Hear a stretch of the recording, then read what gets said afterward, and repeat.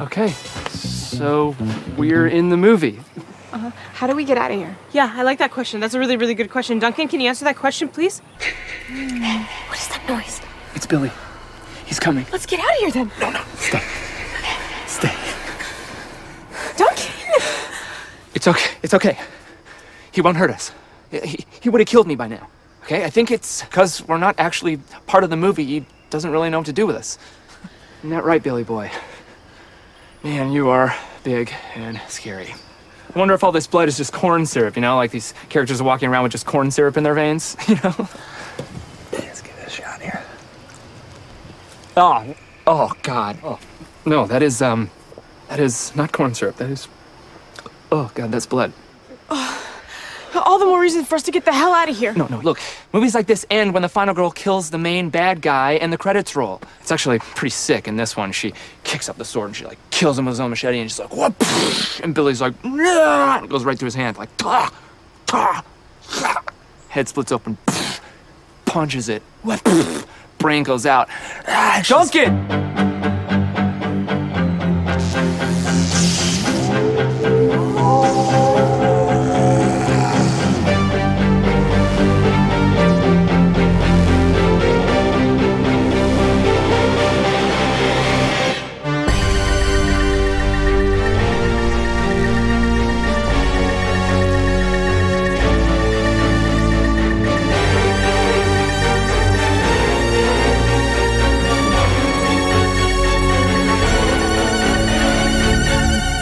Welcome to Horror Movie Podcast, where we're dead serious about horror movies. On Horror Movie Podcast, you get in-depth horror movie discussions and reviews for classic films and new releases. We are your horror hosts, Gilman Joel, Dr. Shock, and the Wolfman.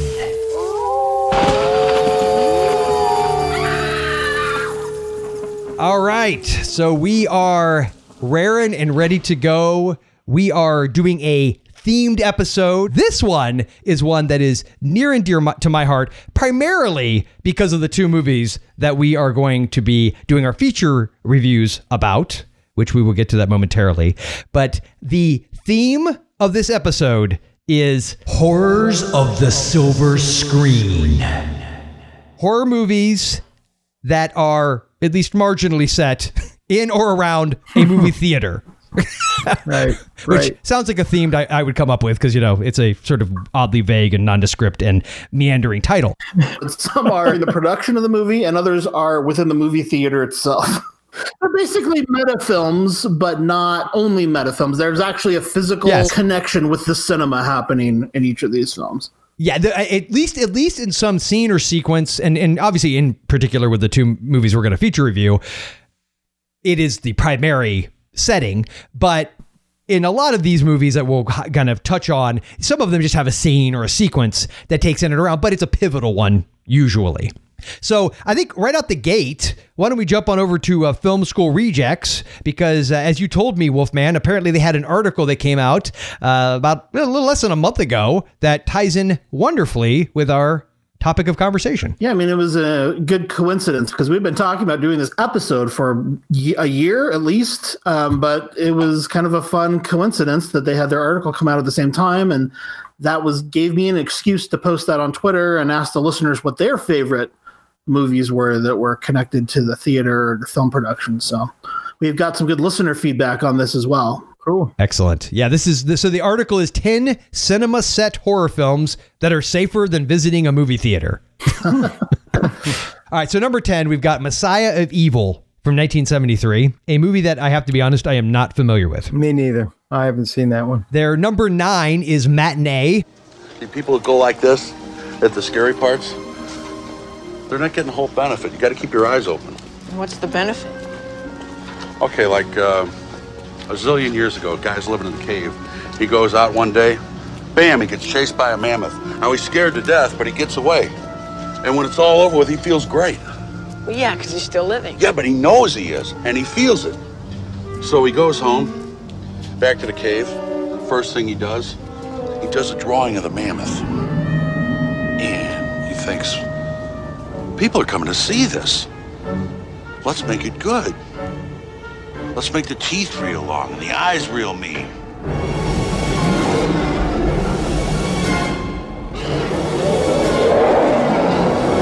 Boom. The first monster movie. That's probably why I still do it. Make the teeth as big as you want, then you kill it off. Everything's okay. The lights come up.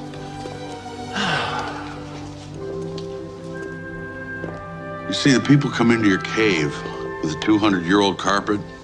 The guy tears your ticket in half. It's too late to turn back now.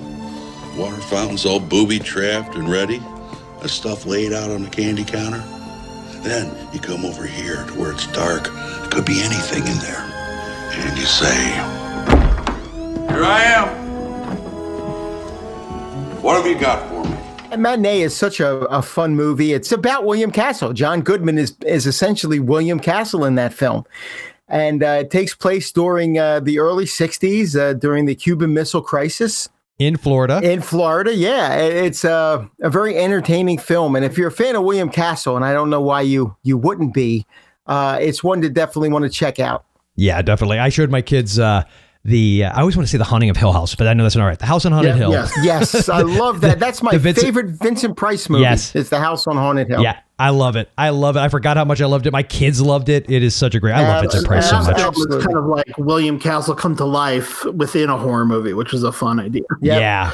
Well, It really was. That's kind of what Matinee is too, and we get a little bit of that in Popcorn as well, which is one of the feature reviews. But I really like this concept, and I love Joe Dante. I feel like his sensibilities are just my favorite. Anything he makes, generally, with the exception of a couple of his last two movies, are just exactly what I want to watch. I love his obsessions. They coalesce well with my own. Yeah, I agree with that. And number 8 on their list, you mentioned it already. And what? Popcorn. Yeah. We'll save that for the feature review, obviously. Right. Yeah, well, we'll save our feelings about that. I'm sure my what wouldn't give it away how I feel about Popcorn from 1991.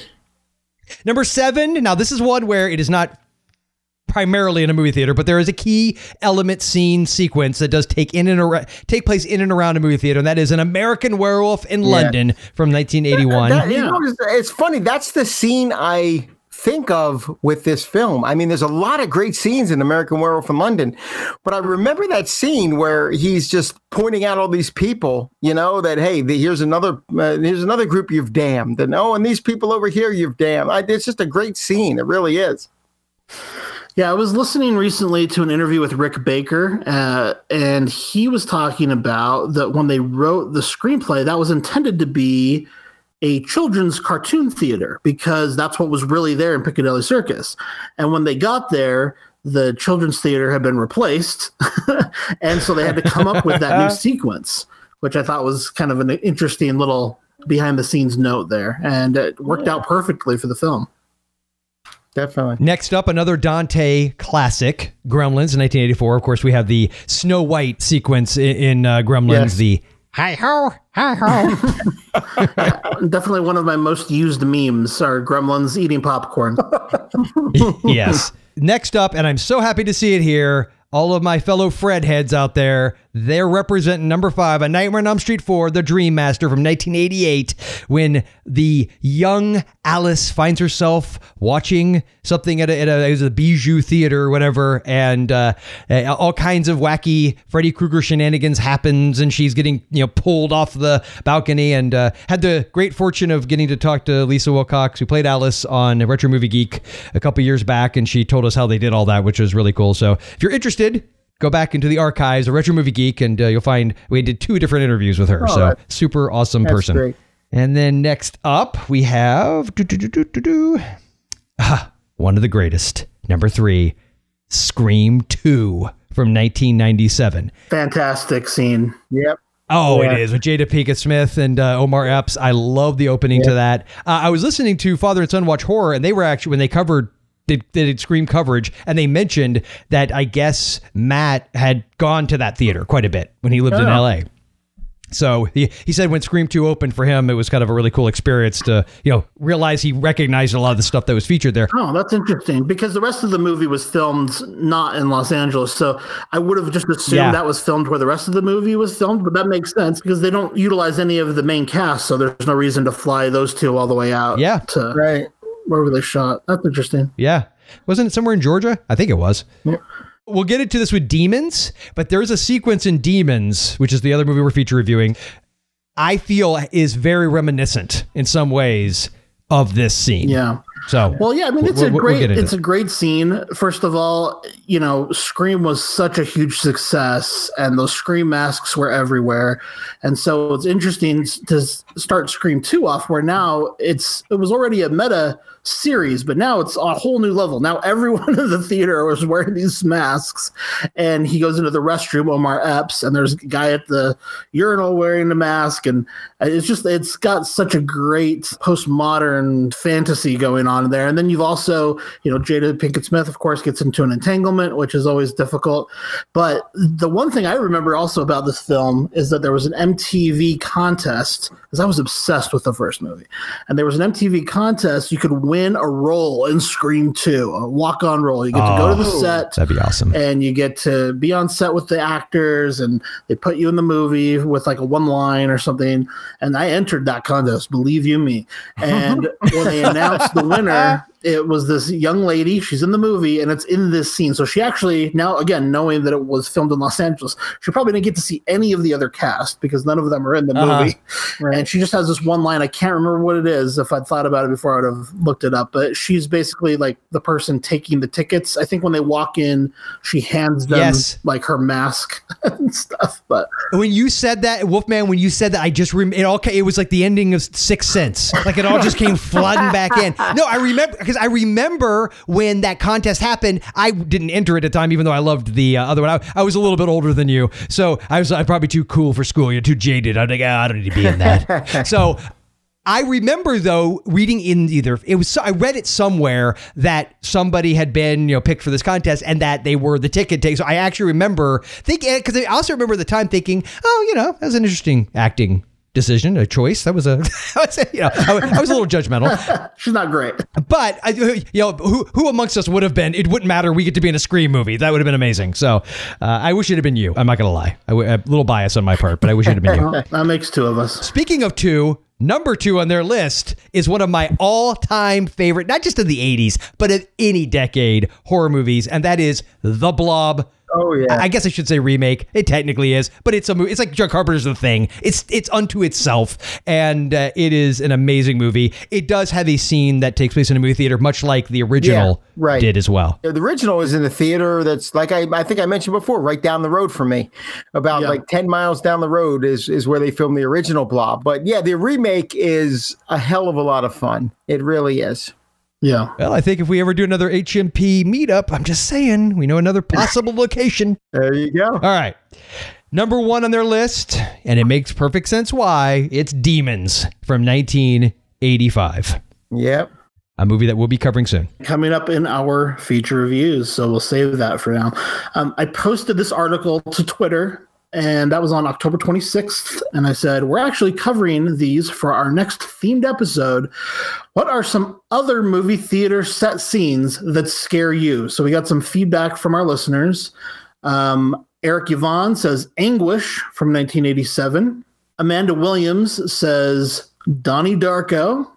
Great pick. Oh, yeah. David Fear says not horror, but probably pretty scary for the people locked in. It's Inglourious Bastards. Yeah, good point. Halloween Year Round says The Final Girls when they get sucked into the movie. Yes. Cynthia Glasson says not many have seen it probably, but there's a really good one in the early 70s oddity, Messiah of Evil. If you've seen it, you'll most likely remember it. Oh, that was on the list that we just mentioned. Oh, that's right. Yeah, it's the first number 10. Yep. Karen says The Blob, both versions.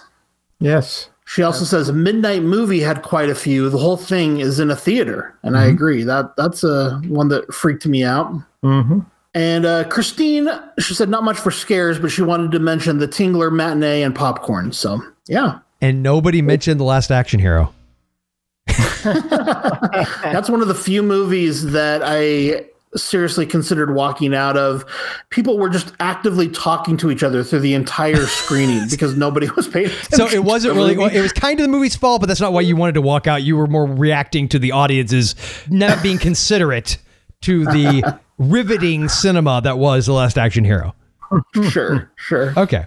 Now I'm going to go through our list, our additional titles of note that we would like to mention in regards to this theme. All right. So first up, we got Peeping Tom from 1960. It's a good one. Yeah, Peeping Tom is a classic, and that is one where the camera is really the killer, which is kind of an exciting thing. We talked about this back in episode 21 of Horror Movie Podcast, one of our first themed episodes that I had a great time recording. It was called The Proto-Slasher, Precursor to a Subgenre. And we talked about some films that kind of preceded the slasher genre. We talked about Psycho, Peeping Tom, Town of the Dreaded Sundown, and Torso. So I'd recommend people check that one out if they haven't heard it yet. You didn't cover Bay of Blood? We talked about a lot of films during the theme discussion, but those were our feature reviews. Okay. I got called out one time for not, I dared to say like in my mind, Black Christmas and Psycho are like the proto-slasher. This was a lot years ago on some message board, and I just got raked across the coals for not mentioning Bava. It's like, how dare you? How dare you, sir? All right, so then we've got Messiah of Evil from 73, which we've already mentioned earlier. Drive-In Massacre from 1976, a movie that has to be mentioned if for no other reason than it was apparently co-written by George Buck Flowers. You know him, you love him as the bearded guy, homeless guy from Back to the Future, and often playing some sort of like homeless, transient individual, oftentimes inebriated in a lot of John Carpenter movies. So definitely check that one out. We've got Ruby from 1977. Yes, I saw Ruby not too long ago, directed by Curtis Harrington. It's got an interesting setup. It starts, I want to say, back in the 30s, gangster era.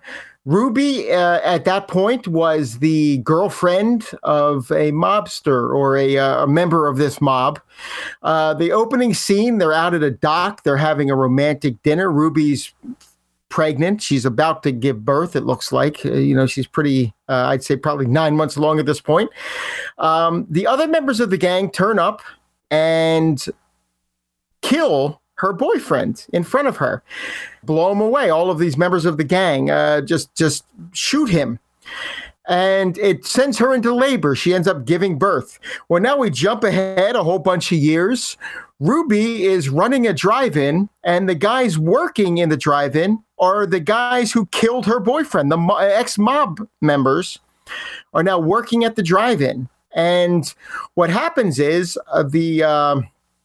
I guess the angry spirit of her deceased lover comes back to haunt, to get its revenge, to get his revenge against the other members of the gang, but also against Ruby. He's not too happy that Ruby has moved on, and the way it is treating the daughter. It's like her ex-lover was the father, obviously, or her dead lover was the father.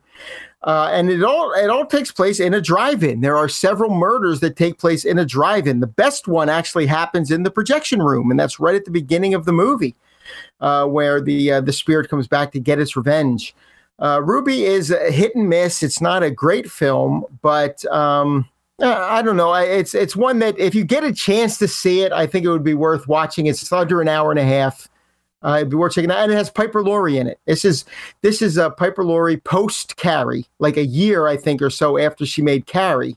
And she is the star. She plays a title character. Very cool. And we have Rapture from 1979.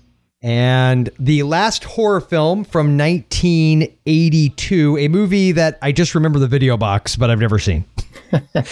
Dead End Drive-In from 1986, which I believe wasn't that Brian Trenchard Smith that directed that one? Brian Trenchard Smith directed Dead End Drive-In, absolutely. And I'll tell you what, it's not horror. This is horror adjacent. It's about a guy who he takes his date to a drive-in.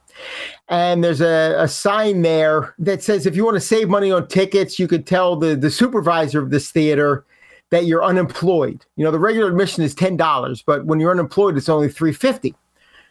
Okay, well, that gets him in there. But the problem is then he can't get out because this is actually a detention camp for the, I guess, considered the undesirables of society. And our hero, I'm trying to find his name here. Krabs is his name, played by Ned Manning. Him and his date are stuck in this drive-in along with dozens and maybe, several dozens of other individuals whose cars are there. It basically is now where they live. They live in the drive-in. That's why it's called, got its title, Dead End Drive-In. But what's interesting about the film is it does have a lot to say about race relations in Australia at the time. It's not just a straight up exploitation film. And you hear the name Brian Trenchard Smith and you're thinking, okay, well, this is the guy who did Stunt Rock and, movies like that. This one actually has a message to it, and it's a very interesting film, and I think it's a very well-made film. This is my favorite Brian Trenchard Smith movie, as a matter of fact. Next up, we have He Knows You're Alone from 1980, which, correct me if I'm wrong, does anybody know the trivia of who's... So this is the feature debut of Tom Hanks. Yes, It is. Yep. As a matter of fact, Tom Hanks's character had a scene in it where he was going to be one of the victims. They cut it out because audience reaction to his character was so positive they didn't want to kill him off. He just disappears. He's in like one or two scenes and then he's gone. He never appears in it again. Yeah, even back then he was like America's sweetheart. He's such a nice guy. He's future Mr. Rogers. You can't kill him. Right. And that's a very notable movie theater scene, I would say, as well. Absolutely. All right, we've got Return to Horror High from 1987. This one's notable for another movie star, I think, George Clooney. Yeah. Yep. Who was in another Return horror movie, right? Or it was in a Return of the Killer Tomatoes. Yeah, Return of the Killer Tomatoes. Yeah. Of course, yeah. Which also had, they do a little bit of meta stuff as well, now that I think about it. Yeah, they did. Yep. Terror Eyes from 1989. And I'm not going to do it. I'm controlling myself. And Bad Girls from Mars, 1990. Sounds like a class act. We got Cat in the Brain from 1990. That was a Fulci film, right? Fulci film, yes. Cape Fear, 1991. I love that remake, the Scorsese directed one. Yep. Very memorable scene with De Niro in that. Yeah. It's like De Niro just sort of stoking he's trying to get under Nick Nolte's skin in that scene. Oh, yeah. And that's where it sort of starts. And from that point on, it just gets crazy. And I think we all can relate to having been in movie theaters where people were pretty much acting like that just on the regular. So. Oh, yeah. We got Man Bites Dog from 1992. Oh, my God. This movie shook me. Something fierce. I watched it not too long ago. Criterion has a release of this one, and I had all these Criterion movies, and I said, I'm going to start watching these things. It's about time. I've owned these things for a while. I'm going to start watching them. And boy, Man Bites Dog. It's black and white. It's about this film crew that's following a serial killer. It's almost along the lines of Leslie Vernon, except it's not so much a cinema serial killer as it is in Leslie Vernon, the unkillable Jason Voorhees, the Michael Myers that we get in The Rise of Leslie Vernon. This one is about just this guy, and what happens in the film is so disturbing. It's so troubling because there's moments when the film crew get involved. They're not just watching, they get involved with this guy and take part in some of what he's doing. And it's a French film, and I recommend it. I think it's very well made. I think it's a good movie, but it's one that I think you're going to want to tread lightly. If you're easily disturbed by seeing it. What's that one I'm trying to think of from 1986? Henry? With Mike Henry. Henry Porter There are Circle. scenes in Henry that disturb me, and those type of scenes are also in Man Bites Dog. Yeah, it's funny. I remember I was working at a movie theater, and one of my managers, he's the one that I mentioned in I think it was the Drive-In episode. Yeah. He was into way more extreme horror than I was, like way more. Right. And but he mentioned Man Bites Dog to me, and he kind of explained it, and then he showed me some picture where, like, it was the original poster where the guy is like blasting a gun into a baby's crib or something, and you can see like this bloody. It's really rough stuff. I was like, I love me some horror. but at the end of the day, they're just some things not my cup of tea. I think that, and that's how you're going to have to approach the film, I think, because it's very disturbing. Yet proving, though, that I am a bit of a paradox, even unto myself. I love Henry Portrait of a Serial Killer. Go figure. I don't know how to explain it. I don't. All right. So Matinee, 1993. We already mentioned that one. Wes Craven's New Nightmare, 1984. I think this is a fantastic movie. It's obviously a movie about movies. I've often thought, even though I know Williamson gets all the credit in the world for writing Scream, but let's be honest, Craven wrote this, and this is Scream before Scream. Yeah, and then Williamson actually had the nerve to tell Wes Craven that this movie sucked on the Scream commentary. Yeah. Which I was always like, dude, but that had to have been a major influence on this Had to be. Right, yeah. Yes, had to be. Yeah. Outbreak, 1995. I saw you putting that on, Wolfman, as we were talking. I had to mute myself there because I started laughing. Especially since, I'll admit, have either of you been into a movie theater since the pandemic started? No, I have not. Wolfman, have you? No, I haven't been inside anywhere other than my house. Okay. I have been into a movie theater once, and they had us way spread apart, and yet way in the back, I hear some dude.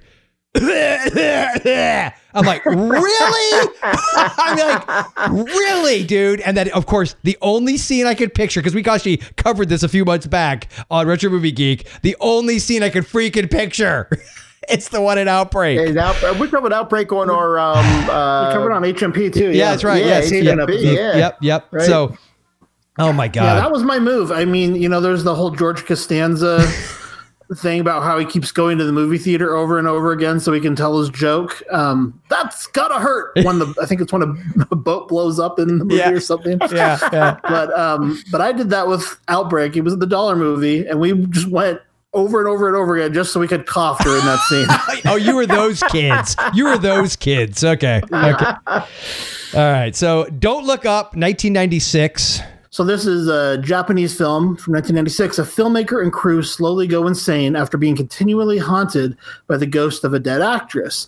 And so there is a 2009 film also on our list that I think must be related to it. This one says, evil spirits released from old celluloid cause a film crew to slowly go insane while in production on a new project.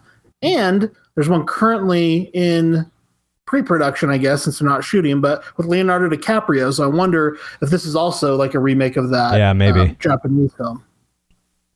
I know he's big in Japanese cinema. Yeah, and then of course we mentioned Scream 2 already, but the Scream franchise, obviously all about movies. Several of them have scenes in movie theaters.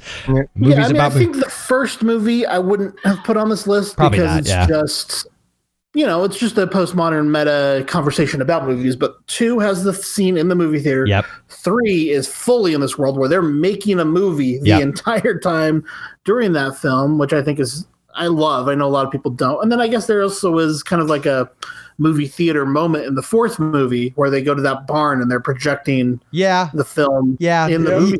And there's a kill during that scene that's actually true. as well. So, you can almost call that like one of those like grassroots drive-ins that we've had pop up since the pandemic started. It's almost the barn feel. I need to revisit 4, dude. I've only seen it like once. Or barn pop-up. Yeah, there you go. Yeah. I really want to revisit Scream 4 because I feel like I didn't dislike it, but I love 1 through 3, and I just need to go back and revisit. Yeah. It's not good, but since they're making 5, might as well. Shadow of the Vampire from 2000, of course. Oh yes, I love that film. The making of Nosferatu. Yes. Yeah. And just the great plot twist that Murnau hired a vampire to play an actor portraying a vampire. And Willem Dafoe is amazing in that movie. Dave. If you've not seen Shadow of the Vampire, we say this at least once a year on the show, but absolutely go check out that movie, and it's a great double feature with the original Nosferatu or Herzog's Nosferatu, frankly. Okay, so I feel like these episodes have not had their fair share of controversy in quite some time. I've seen Shadow of the Vampire, saw it once. I'm not gonna even front, guys. I'm not even gonna front. This is the point where Daryl groans, by the way, when I say that. Shadow of the Vampire, I didn't love it when I saw it. Ooh. I don't know why. No counting for taste. Duh. So I feel like that is what I absolutely need to go revisit, because in 2000 I was like 23, 24-ish. Not that that's an excuse. I'm sure there's 23 to 24-year-olds. Had you seen Nosferatu at that point? Yeah, I was very familiar with Nosferatu, but I don't know something. Sometimes you go into a movie and you got a bad attitude. Like I had a bad attitude that day. I was lucky. I saw it on the big screen. I did too. I saw it in the theater this when it was released. And a friend, a coworker of mine, said, "Hey, there's this movie," and he explained the plot to me. And I said, "Well, we got to go see it." And we went that afternoon and checked it out, and I loved it. I just don't know why, but I don't remember much. I just remember not loving it, and I need to revisit. I need to revisit. Yeah. I'm pretty sure I saw this in the theater as well. I was obsessed with this movie when it came out, but Nosferatu is one of my all-time favorite films, so that's a big part of it. But wasn't this during your film snob period also? You would think, right? But so is the next one that came out the same year, and I definitely saw this in the movie theater and probably liked it, which is Urban Legends Final Cut. That is brutal. It's actually, there's things I like about it. If they didn't try to connect it to the Urban Legends franchise, which they don't do a great job of. I mean, it's not like there's much connection, but there's just no point in connecting it. Number one, but number two, it's just so of its era. Like you would never make that movie before or after that. But I do think there's something fun about it in like kind of the film school setting, and there's kind of like a jerky filmmaker depicted in the film, and apparently it's based on Bryan Singer. I always loved that little bit of trivia because I guess the director of this film went to film school with Bryan Singer. Yes, and wasn't he also maybe the editor on Usual Suspects? Like I think you had some. He was an editor, right? Wasn't the guy who directed the second? Something like that. Yeah. Yeah, I loved the first Urban Legends. I remember loving that movie. And the second one I did see in the theater for sure. I honestly remember nothing about it.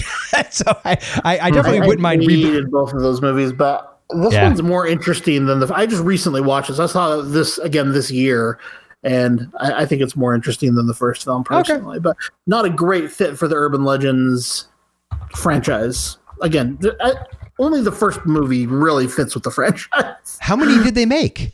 There's at least 3. It's a really? Bloody Mary was the third one. Okay. I didn't even realize that. Okay. Yeah. Next up, we have a David Lynch film, which is Mulholland Drive from 2001.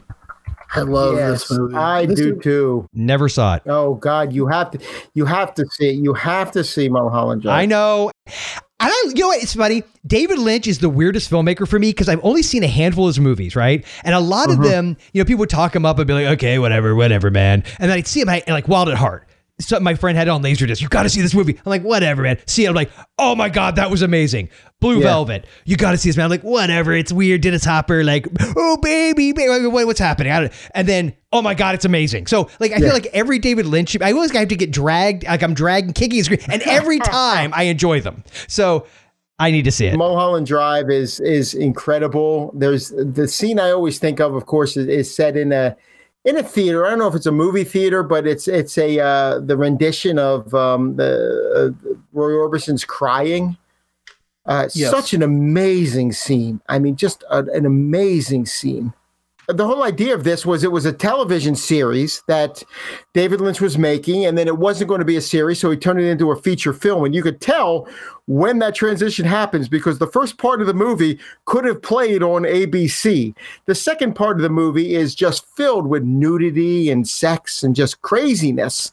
But it's so hypnotic, I think is the best way to put it. You just can't look away, and you don't even know what the hell's going on, but you can't stop watching. It captures the frustration isn't even the right word, but just the desperation of Hollywood in a way that nothing else I've ever seen has. Naomi Watts' character just perfectly encapsulates the struggle of like an actress who's there and on the fringes, but it can't be accepted into this world. And when you watch the film now, knowing that it's Naomi Watts' breakout role, this is what made her famous, was this film. Yeah. You think you've probably now seen it now. You probably think it's for one reason, Dave alluded to just a minute ago. Right. But it's really not. It's really her acting. And the thing about seeing it now out of context is we all know she's an amazing actress. So, but when you saw it then, I didn't know who she was. And so watching that film, the first half, you think, oh, this lead actress is brutal. She's so bad. And then there's a switch that happens in the film and you're like, it's a jaw-dropping scene if you don't know who Naomi Watts is. You're like, this is amazing. Who is this person? This is incredible. And I don't think you can have that experience now, having, if you've seen Naomi Watts in a dozen movies, because she's proved herself just to be, one of our great actresses of her generation. But man, that was really shocking the first time I saw it. And there are just some great Hollywood scenes, like a party scene, and this relationship she has with this other woman is so fascinating. And I don't want to get into the spoilers of it, but I think this is a film worth talking about in greater detail at some point. Oh, yeah. You know what would be a good, not to completely derail, I know we're focused on this theme, but I would love to do a themed episode because I feel like David Lynch movies so many of them are horror adjacent. Oh yeah, absolutely. Yeah. And we should do a Lynch. We should do a Lynch. That'd be fun. Because there's a lot I have never seen of his, and I've always wanted to watch. So that would be a good excuse for me to dig those up. So that'd be cool. Yep. We've got the last horror movie from 2003, which obviously is false advertising because there was many more after that. Liars. I wonder if that one's a remake of the earlier one as well. Yeah, might be. Seed of Chucky, the only Child's Play movie I have refused to finish, from 2004. I love all Child's Play movies. I have not seen Cult yet, not because I didn't want to, just haven't had the time. So it's on my list. I have the whole box set. If you're a big Bride of Chucky fan, we did cover this movie in full during our franchise review of Child's Play. You can find it at horrormoviepodcast.com. All right, next up we have Behind the Mask. You mentioned this earlier, The Rise of Leslie Vernon from 2006. Yep. I intentionally, when I was adding some movies to the list, I was trying to not include found footage films, but I wasn't sure if this one really qualified. It's related to found footage, but I don't know if it's technically found footage. It's similarly about a documentary crew following a serial killer, and it's an interesting premise for sure. And you meet. It's like if you were following Jason in a movie, and then you got to meet Michael Myers and Freddy Krueger later in the film, and I don't know. It's just kind of a weird, interesting. I know people love this movie. It's not for me, but it's an interesting film anyway. Yeah. Yep. All right. What about Grindhouse, 2007? Oh, I think it's the best. It was my favorite cinematic experience of 2007, seeing Grindhouse in the theater. And 2007 was a strong year for movies. I mean, we got No Country for Old Men. We got There Will Be Blood. A lot of great movies came out in 2007. But my favorite cinematic experience was just sitting there for the, over 3.5 hours, whatever it was, watching Grindhouse. I loved it with the fake trailers. It was a thing of beauty. I absolutely loved it. Yeah. Yeah, because when they released it on DVD at the time, it hadn't done well in theaters. So they released Tarantino's film separately first because they thought, well, this didn't make a lot of money, but I bet we can still make a ton of money on a Tarantino movie. And then they later released Robert Rodriguez as well. But, it just wasn't the same. This was one of my best theater experiences of my life, was seeing this in the theater. And I'm with you. And then now at least they have the Blu-ray where you can sit down and have the full Grindhouse experience, which I just think anyone who hasn't done it, Joel, you should really do yourself a favor. See, this is where it needs to be a video podcast, because this whole time I would have just been looking around like, get yourself a big tub of popcorn. I know. The wife and the kids are off in Gatorland for the day. Yes. Hey, honey, here's some tickets to Gatorland. I got some grindhousing to do. Well, speaking of 2007 being a great year, a movie that I have seen, and this is the point where everyone in the audience goes, of course you did. And that is My Name is Bruce. Yes. A starring, written, and directed by the one, the only Mr. Bruce Campbell. And let me just real quick read the IMDb synopsis for anyone who doesn't know. Mistaken for his character Ash from the Evil Dead trilogy, Bruce Campbell is forced to fight a real monster in a small Oregon town. And now this is the part where I add on, and actually I take it back. Campbell did not write it. He just directed it. I thought he wrote it as well, but he directed it. It's sort of like Three Amigos with Bruce Campbell and a monster. Perfect.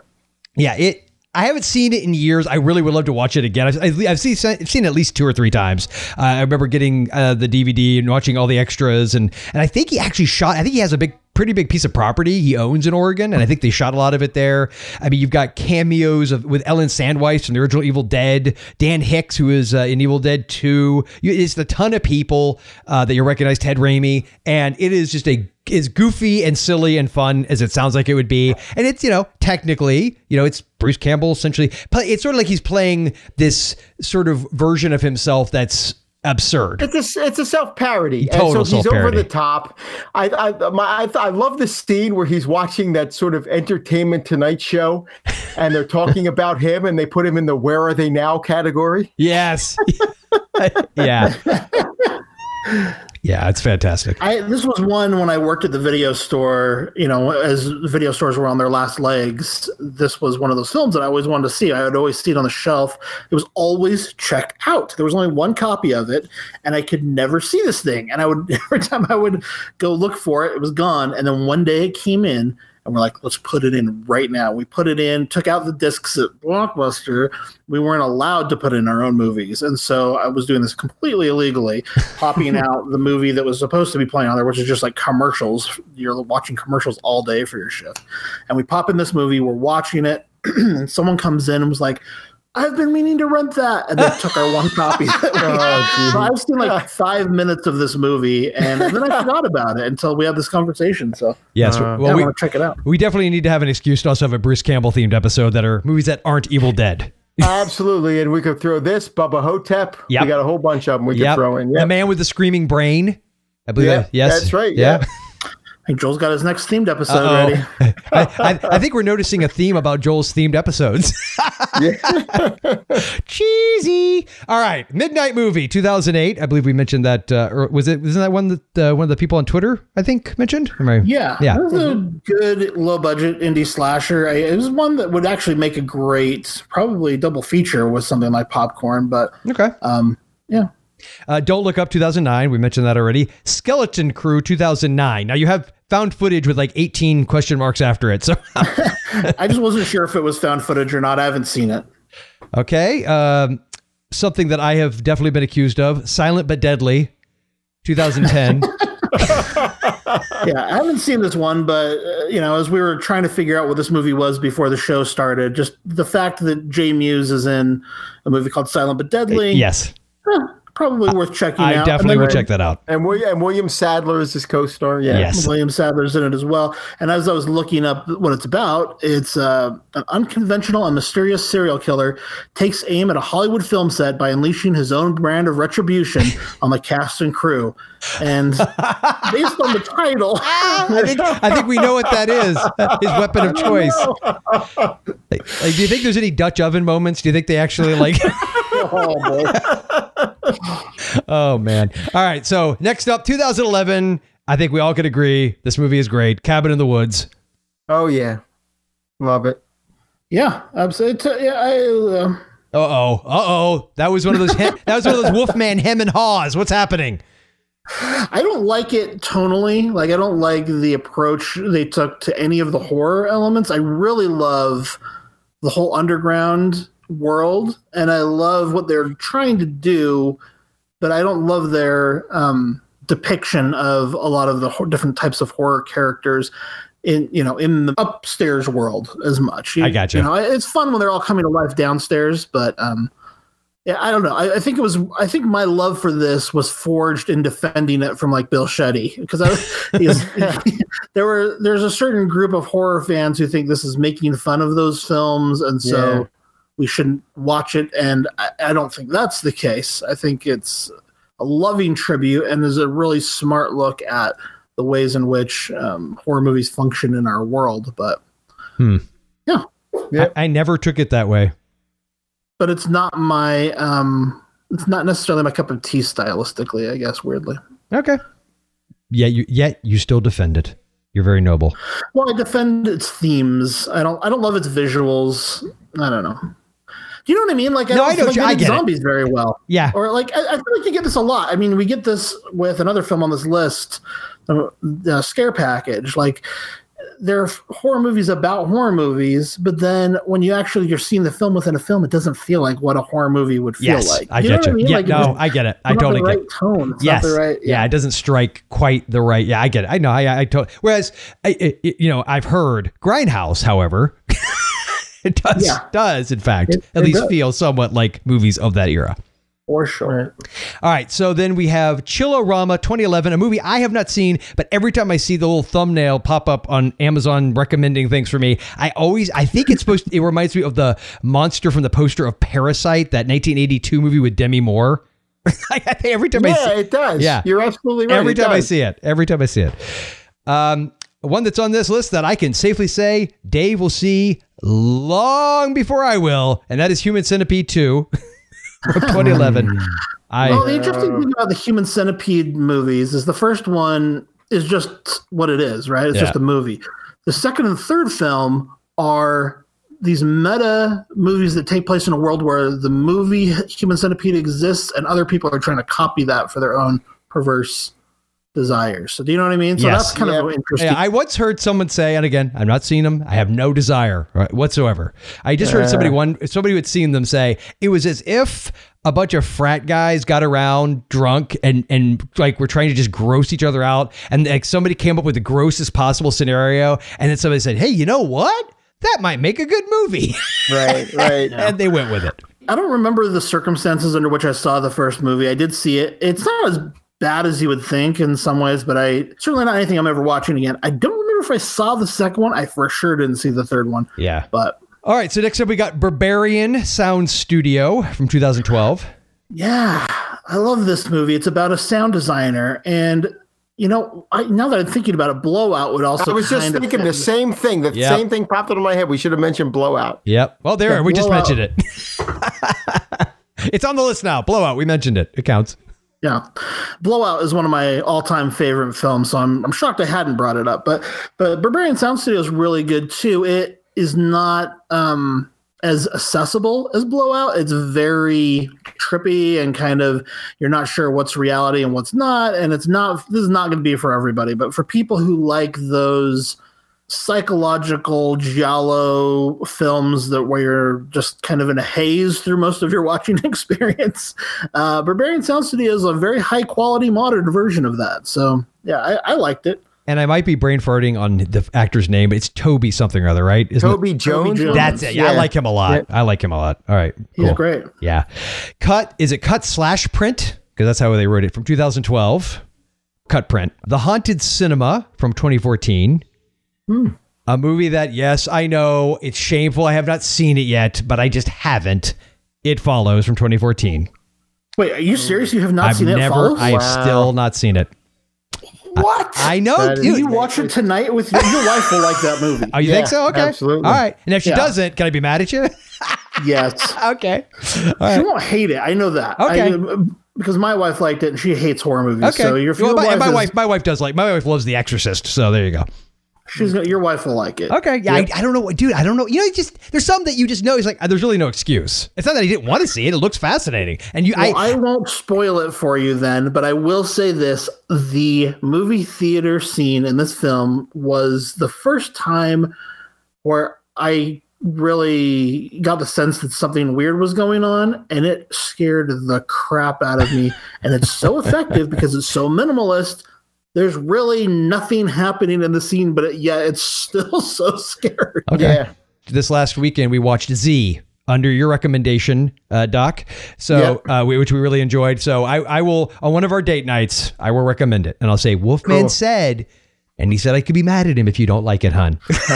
I'm with Wolfman on this one. I love It Follows. Yeah, it was one of my top 10 that year. Yeah, and I remember when you guys with Jay, you talked it up, and I remember saying, "Oh yeah, that sounds fantastic," and then just didn't see it.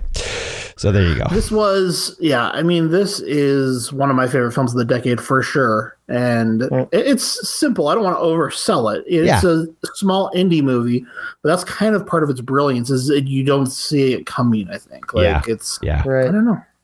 All right. Well, I await your review because my wife will watch maybe 1 to 2 horror movies per year at best, and I have to really be careful about the ones I recommend, and they have to be I do a lot of research beforehand. If it's something we're going to see in the theater, I'm taking a huge risk if I haven't seen the movie already. Yeah. But this was one of like the 4 horror movies she enjoys.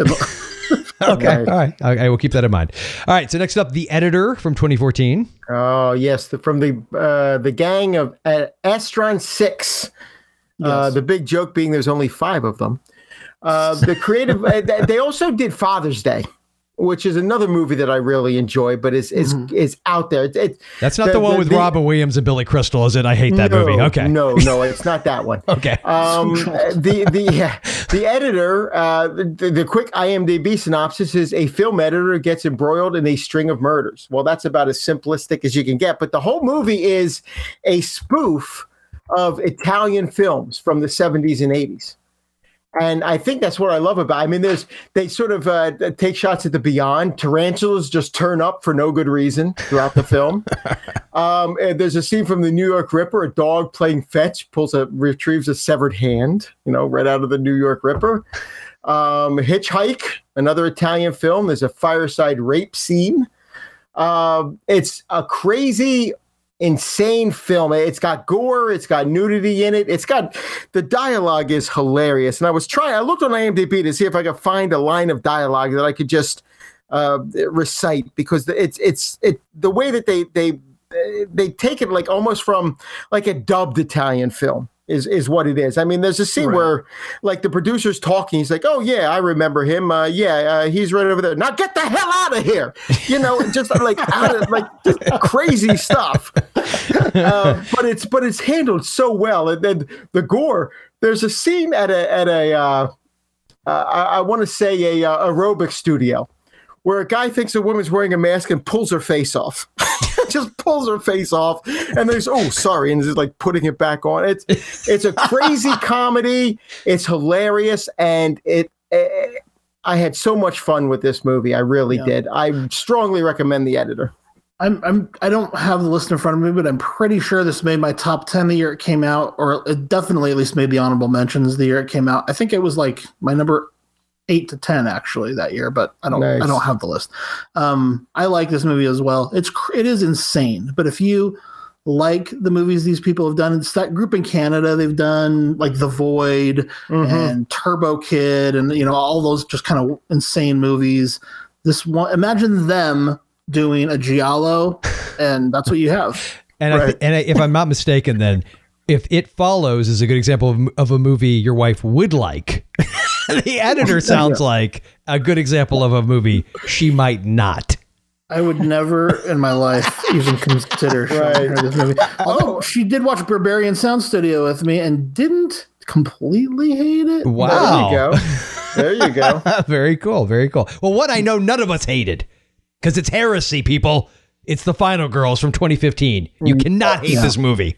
No. And that's the thing is like this one, it doesn't quite get the slasher world right. It almost does, and it's so arch, but it's everything else it does that makes it perfect. Yes. It's a very silly version of what a slasher would be. Yeah. But everything else they do is so good. Yes, it really is. You end up you have tears in your eyes at one point. That was the moment I knew this movie is brilliant. How did I just watch a PG-13 slasher movie that's about to make me cry? What is happening? Right. I got choked up in the first 10 minutes. Yep. The first time they get in the van, I was like, woo. And then I was like, wow, that was crazy. I didn't expect that to happen. And then at the end, it was like, yeah, waterfalls. Yeah, it's a great movie. All right, so Director's Cut from 2016 is on the list, as is Ruin Me from 2017. Ruin Me, and what's the other one on our list? You Might Be the Killer is a little bit further down, but those are two that are on Shudder. I think they're both Shudder originals. They're not either fantastic, but they're both interesting. And if you like this kind of meta horror, I think those are nice, disposable, easy to watch, kind of fun. I did really like You Might Be the Killer. I really enjoyed that. It was set at a camp, right? That was at the summer camp. Yeah. Yes. That's a fun one. Is that the one that has Willow, or rather Allison Hannigan in it? Isn't she in that? Yeah, Allison Hannigan is in that. Yes. Yeah. She will forever be Willow to me. I mean, it wants to be The Final Girls. It's not, but it's still good. Okay. Right. Bloodfest from 2018, and one I know you covered, Wolfman, Knife Plus Heart from 2018. Yeah, Bloodfest is kind of like Cabin in the Woods, where it's just like this giant world that's dealing in horror movies, but it doesn't quite get the tone of any of those movies right, but it's still fun and smart and worth checking out, I think. So it came out around the same time as Hellfest, didn't it? I think, and they're Yes. not Yeah, totally 2018. dissimilar. Yeah. I reviewed them on the same episode, I think. Yeah, Yes. right. Yes, I remember that. Yep. I liked Hellfest a lot. I did too. Yeah. And This then, is much sillier and comedic, but yeah. And then Knife Plus Heart. I remember. Didn't you review that one? Yes. Yeah. yeah. Like Knife Plus Heart, when you talk about horror in a movie theater, the scene in this movie that takes place in the movie theater, and the whole film actually is like film production as well. But Right. there's a scene toward the end that's just really creepy and scary at the movie theater. And that's kind of what I think of. I think of, the Cape Fear scene is like the kind of scene I think of. There's also a political thriller. I can't remember what it is. I was trying to think of it this whole time. It's like Absolute Power or Murder at 1600 or one of those types of movies. From that time period. Yeah. From that late 90s, or the late 90s, mid to late 90s. Yeah, but there's this great scene where someone's at the movie theater, and I think it is a porno theater, and the killer comes and sits behind the person in the theater and reaches down below, and you think they're doing one thing, but they're not, and they're taking off their belt, and then they strangle the person in the movie theater. Oh, yeah, that does sound familiar. I can't remember what the movie is. I've been racking my brain trying to think of it, but it's that kind of scene that I think of when I think of movie theater horror. What is that just from? like, you're in there, you're watching the movie, and there's somebody creepy in the movie. I think I know what it is, actually. I think it's the Pelican Brief. I'm not positive, but I think it's something like that. I haven't seen that in so long, I couldn't remember. Anyone But knows what movie I'm referring yeah, to, yeah, let me know. yeah. Let's see. We next have One Cut of the Dead, which was on all of our top 10 lists. Yeah, fantastic. And then you mentioned You Might Be the Killer, Porno from 2019, which you did cover, Wolfman, right? You covered that not too long ago. Yeah, I covered that this year, I believe. Yep. Was that this year? Jeez, that seems like forever ago. It does. It's basically like a modern version of popcorn, really. It's like, it's kind of like a supernatural popcorn. If you like popcorn, I don't know. People are not as easy on new movies as they are on 80s movies for whatever reason, or 1991 movies in the case of popcorn. But if you're a fan of what popcorn does, really, porno is basically the same thing. Like, and I think it's better characters, like way more interesting people in it. Hey. So, I mean, no offense to the movie we're about to review. All right. Next up, we have Scare Package from 2019 and then Scare Me from 2020. I feel like both of those are movies. Both of those are streaming on Shudder. Scare Package is the one I just referred to that I feel like the horror movie reenactments are just really poorly done for my taste. I didn't like that film. Scare Me is the one I talked about on our last episode, where it's all of the elements of a wraparound anthology film, but they actually never cut away to the movie. It's just the storytellers, the narrators the entire time. Loved it. All right. Well, then that wraps up our sort of our overview. I'm sure there are movies that weren't included that maybe, those of you out there listening, you're like, hey, why didn't you mention Drive-In Massacre 2, Buck Flowers Revenge or something? I'm sure there's something out there we missed. So Tell us all about it. I want to hear about those. What I don't want to hear is, you guys are idiots. Why did you miss it? Instead, tell us what's so great about it. We would love to hear about it. Absolutely. And here's the thought. Maybe we intentionally left some out to give you a reason to leave a comment on the show notes. Yeah, maybe we did it on purpose. Did As you a ever? matter of fact, we've been doing that for since 2013. Years. It's always been part of the agenda. Right. It's just we never, we've been kind of keeping it under wraps. Yeah, and then Joel just comes out and spills it. But that's okay. I'm sorry. I feel like it's 2020. It's the year of unexpected twists, and so I'm just gonna lay it out there. We want you to tell us the movies that we intentionally left out when we were having our discussion in the comment section. So on that note, let us go into our feature review. And we didn't say which one we're doing first, so it's my themed episode. I'm going to say we're going to do Popcorn, 1991. Buy a bag, go home in a box. Greatest tagline ever. Before the horror of Halloween, Before the fear of Friday the 13th. Before the evil of A Nightmare on Elm Street. Before them all, there was... Now, 15 years later, he's back. Oh, yes. There's something happening here that I've been looking for all of my life. There's smoke. Someone takes her hand. She's running. The same man comes towards her. I'm in a dream. I remember the whole thing. Stop!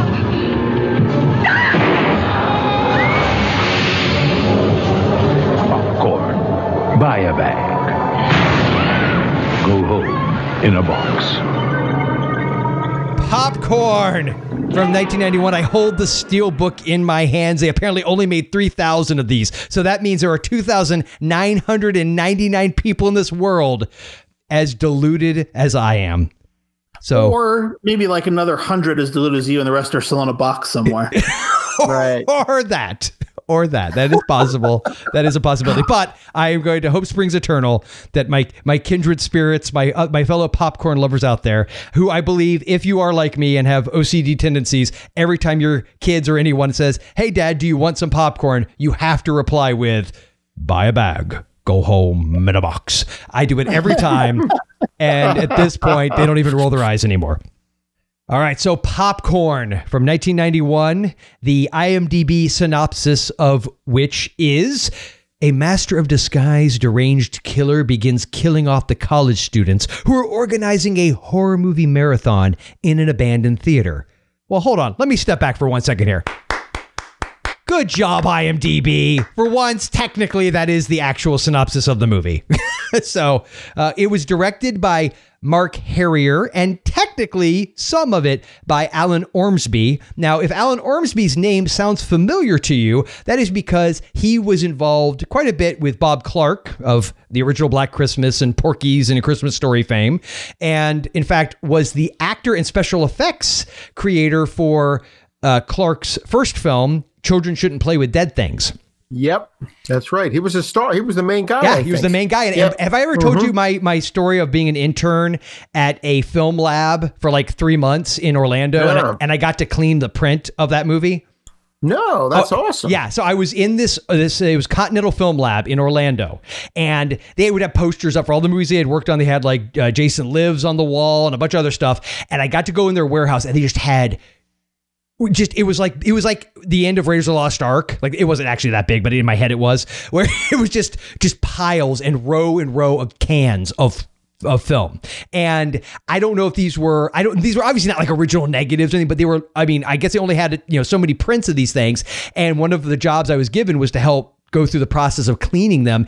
And I was one day handed these, and I saw the label. It said, "Children Shouldn't Play with Dead Things." I about wet my pants. I'm like, because there were a lot of them. They had like they had a telecine set up in there, so they would do a lot of production for like when they were putting stuff on DVD and things like that. So I remember getting that, and I also found the can, which is funny for me to say the cans, for Ilsa She-Wolf. I think it wasn't She-Wolf of the SS. It was the Oil Sheiks one, or the Sheiks. Oh, the third one. Yeah. So I actually, and the best part was like I actually knew what it was, and I was like, hey, I'm holding Ilsa's cans. All right, so moving on. But so Children Shouldn't Play with Dead Things. A odd movie, a cinematic oddity, which I will make the argument, so is this movie, which is one of the reasons why I love it, because as I've determined, that notion of cinematic oddities, which I really learned from you guys, is, I think, a real sensitive spot for me. Like any movie that falls into that category, the movies that I can't explain why I like them necessarily, because I can acknowledge they're not great, but there's just something about them. And for me, Popcorn is that movie. So Mark Harrier, who was an actor, he's the main director. He's the guy they brought in after they fired Alan Ormsby. So I don't know if you guys know the backstory, that Alan Ormsby was brought in for this movie by Bob Clark to help rewrite the script. Bob Clark didn't want to direct it, and Ormsby shot the movies within the movie for popcorn. And then because they were way behind schedule, they kick him to the curb, bring in Mark Harrier. And at the same time, around the same time, Joel Sholin, who stars in it, was brought in to replace the lead, who is Amy O'Neill, which I think the best thing I know her from is like the Honey, I Shrunk the Kids movies. I think she was the one of the daughters. Yeah, they had shot for 3 weeks when the directors changed. And then the other rumor is that Bob Clark kind of ghost directed it, kind of the same thing that they say about Spielberg with Poltergeist, that Bob Clark was heavily involved. Have you guys seen that documentary? They have like an hour-long documentary about the making of Popcorn. Have either of you? No, I have not. Yeah, they go into that quite a bit. Some of the actors actually said that in their opinion, that's what was going on.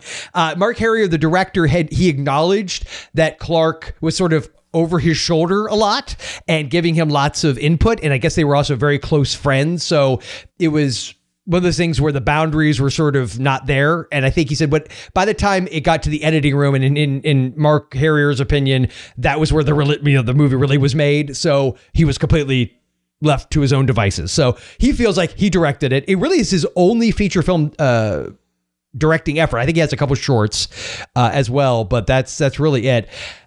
Look, I know this movie's not perfect, but I love it. I'm just going to lay all my cards out on the table, kids. Okay. I don't know what it is about the movie. I hadn't actually seen it in a long time prior to watching it for this, but I remember when it came out. I also remember the trailer for it really confusing me as a kid, because this came out in that early 90s window when I was really starting to get into horror movies and anything that would come out. It didn't play near me, so I wasn't able to see it in the theater, but I remember seeing the trailer on TV. And if you remember the trailer, it starts off with "Before Halloween, before Friday the 13th, before A Nightmare on Elm Street, there was," and then they show the marquee that says "Possessor" on it. And it says, "Now, 15 years later, he's back." And I remember as a kid going, is this like a sequel to a movie I don't even know exists? What is happening? And again, interesting to note, in that documentary, they kind of helped explain some of the issues with the marketing and everything else about this movie. Was it originally was intended to be PG-13. It was meant to be this sort of camp send up of that kind of movie. And it was meant to be PG-13. Their original intention was to market it to 13 to 17 year olds. But once they put it to the MPAA, apparently they were told, "Hey, sorry, your movie's too intense." After rewatching it, I actually see what they're talking about, because there's almost nothing in this movie. I mean, other than the overall subject matter of this film cult and the guy wanting, to kill his family, which is, disturbing. They're really, it is very light, and it's not, I don't even think they didn't even drop an F-bomb in it. I mean, there's no nudity. The blood is minimal. Right. I think the ending is pretty disturbing too. I mean, maybe not more than PG-13 disturbing, but I think, I think the cult and the ending are enough to, have scary elements.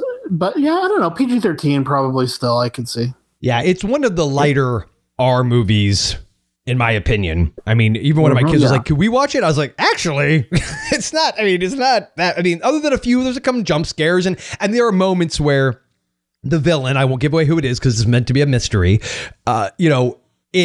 he's creepy. I mean, there's a few creepy shots, and obviously I thought the makeup effects were pretty good on him. I don't think it's giving anything away, considering it's all over a lot of the marketing materials, the burn effect, the sort of Freddy Krueger-esque look to him. Though I will say this, am I the only one who at moments got a Fire Marshal Bill vibe?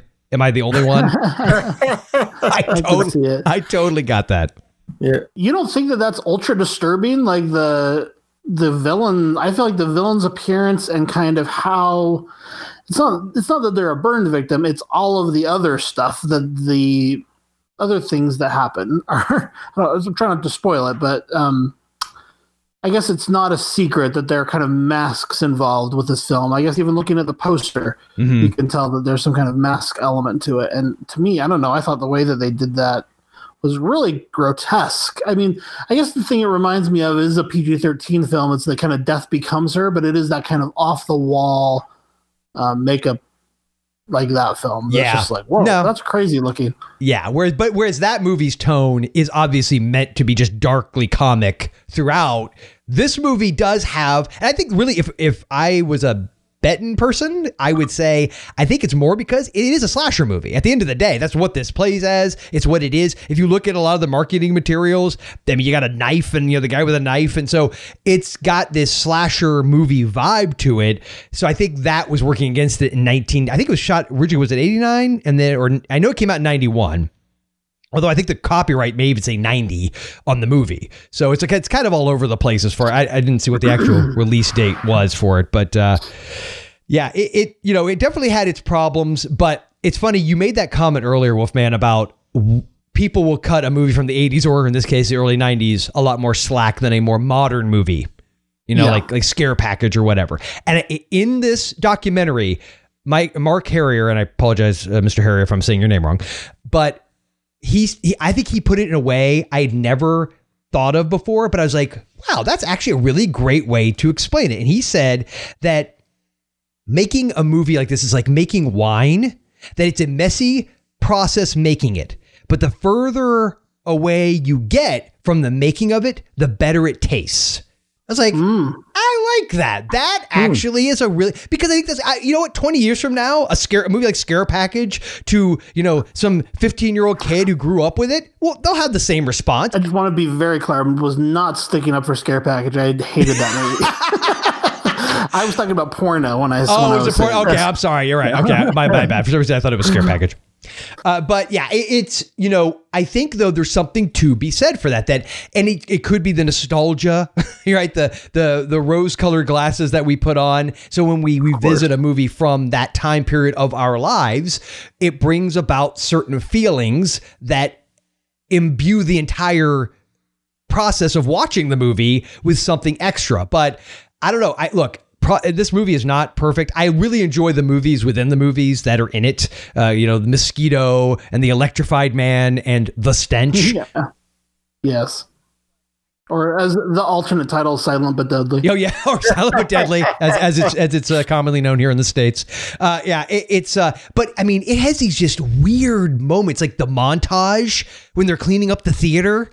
And that music that's just wonderfully kind of weirdly reggae, but not quite. It's like weird 80s pop reggae. Well, they filmed the film in Jamaica. It was in Jamaica. Yeah. And so I wonder if they just had some local artists that they got music from to. And they got a couple. What is the song "Saturday Night at the Movies"? Yes, Saturday Night at the Movies. Scary movies. Yes, yeah. Well, they had the band that they have play on the stage. Right. It was obviously a Jamaican band. And but that sequence, that montage, the Saturday Night at the Movies thing, it's just, there's something so light and fun. And like the way all these young actors are interacting with each other, and you can just tell they're just having fun. I mean, and not to mention the fact that, can I just say right off the bat, you had, was it Kelly Jo Mintner, who was in, Nightmare on Elm Street 5, I believe. People Under the Stairs, of course. I love her. I feel like she's one of those actresses that just doesn't get enough attention, but she was in a lot of these movies from this time period that I just love. Yeah. So I love her. Yeah, I do. And I mean, you got Dee Wallace in it. She's not in a lot, but she's Dee Wallace and she's freaking awesome. Tom Villard, who is a fantastic actor. You know what? He's great. Every time I see that guy though, and it's a shame because he's been in a lot of great movies. And the movie I'm about to mention is not one of them, or he's done a lot of great roles on television, everything. And he's a very familiar face, but I always think of him as one half of the Stork brothers from One Crazy Summer with him and Bobcat Goldthwait. So that's where I know him from. And I love that movie and I love him in it because it was those guys and it was the characters in Summer School that were like the horror band. Yes. Those were the guys you're like, these guys are awesome. Here's that moment. By the way, ladies and gentlemen, everyone in the audience, please hear me on this. This is that moment where Wolfman, you can't figure us out because I too love One Crazy Summer. Yeah. I love the Stork Brothers because I love how Dave, you were setting up as like, look, I'm sorry, this is the one thing I remember him in. It's not great. I love that movie. I can't help it. I was waiting for Dave to finish that so I could say how awesome One Crazy Summer was. I was too. And you know what? I just remember, hey, Shoop. He was like the laid back sort of brother, and Bobcat Goldthwait was the. Yeah, it's an insane movie. Yes, it is. And the guy with the what was it, the foghorn, whatever that was. Jesus. Yes. But now, not to bring it down, of course, but it wouldn't be me if I didn't. They actually in the documentary talk about the fact that during the production, I think they were a few weeks into this, and it was definitely, and it must have been more than a few weeks in, because I guess Ormsby was already out and Harrier was in, because he said that Villard came to him to tell him that he found out he had AIDS at that point. Yeah, because that's what he ended up dying, I think, in 93 or 94. He died a couple years after this. Yeah. And he basically talked about how obviously he took that, as just a sign of his trust in him, because at that time it was a death sentence and insurance companies would not have insured him to be on that production. And it could have potentially just shut the whole thing down. So, and it was interesting because in some of his credits, I mean, he worked all the way up, it looks like, until the end. I mean, it looks like he worked pretty, he's got 30 some odd acting credits, but I love him in this. I think he's fantastic. He's so good in this, shockingly good at a point, because at the beginning, he's kind of that same guy from One Crazy Summer where you're like, oh, I like this guy, he's fun to be around. But then there's a certain point in the film where you're like, oh, no, he's like really good. This is good. Yeah. You could see the real potential for the career had he been around longer to really explore that. So you also had Tony Roberts, who I feel like is mainly known from Woody Allen movies. Yes. Yeah. Yep. Definitely. And of course, Ray Walston, my favorite Martian. Right. Although I will say Tony Roberts was also in, was it Amityville 3? Oh, that's right. Yes, 3D. Yeah. Yes, he was in that. I forgot about that. But it was funny. They said Ray Walston in the documentary was apparently a bit of a grouch. I can't remember which actor it was, but said I just didn't really. I kind of avoided him. He was not happy to be there. It was too hot for him, and he was like, it's like, well, what are you gonna do? But yeah, so they shot the whole thing in Jamaica. Apparently, when they needed the extras in a lot of the movie theater scenes, you had all the locals, and it's Jamaica, so a lot of them are black, and they wanted to have a mix of people in there. So that's why they said they had so many different people wearing masks, because it was a way to mix it all up. And I was like, I actually think that's one of the things that makes it a lot, in a way, stand out from a lot of the movies of the era, because so many slasher movies and movies of that time period are so predominantly white.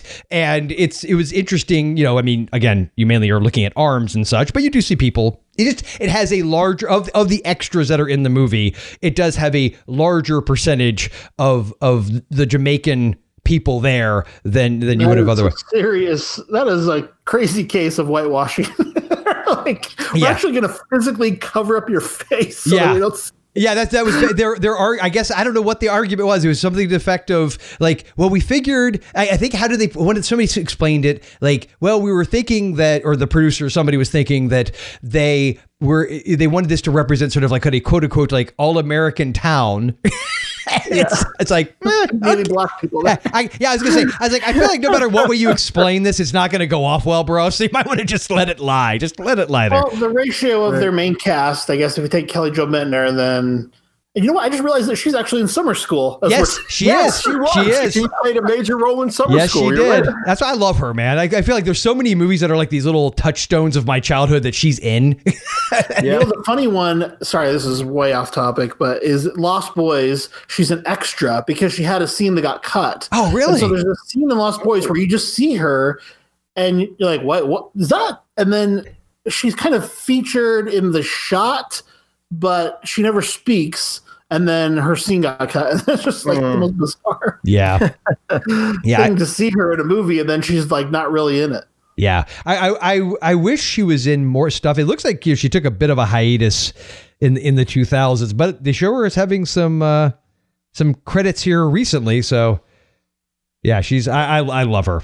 Honestly, she's one of, there's a handful of these actors that a lot of people don't would recognize, but they don't know who they are, that I just have this real fun, I guess I just call them character actors that just, I don't know. She's one of them. So she's in the Horror Noir documentary as well. Yes. Yeah, she was. Yeah.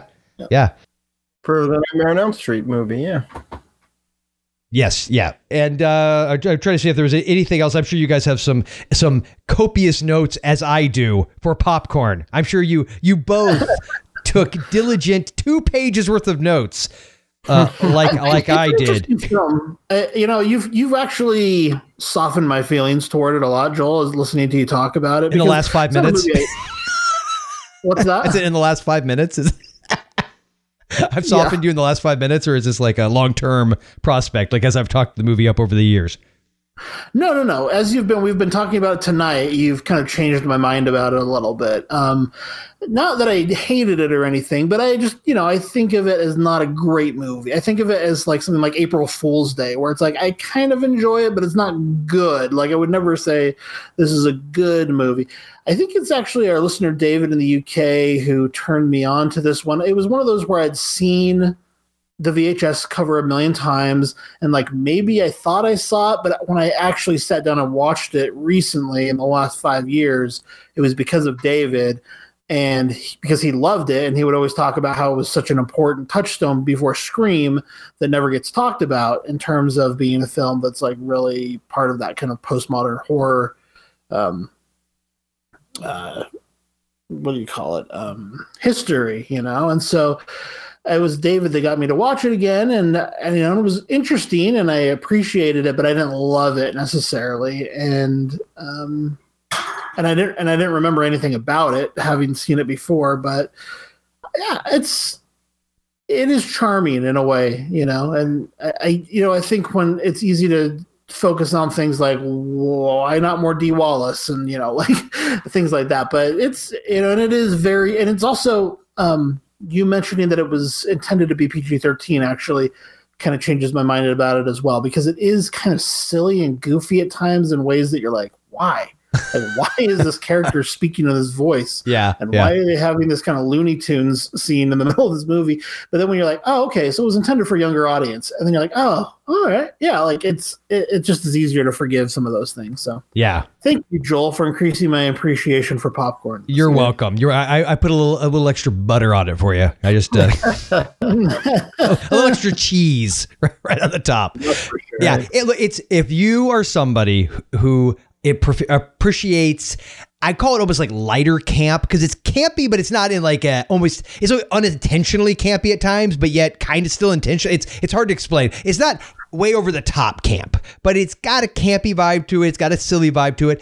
But honestly, I will say that there are moments with the killer, like the look that they have and the way they express themselves. I mean, there are some creepy-ish moments. I mean, it's not a scary movie, I don't think, at all, but it's fun. There's like a lightness and a funness to it.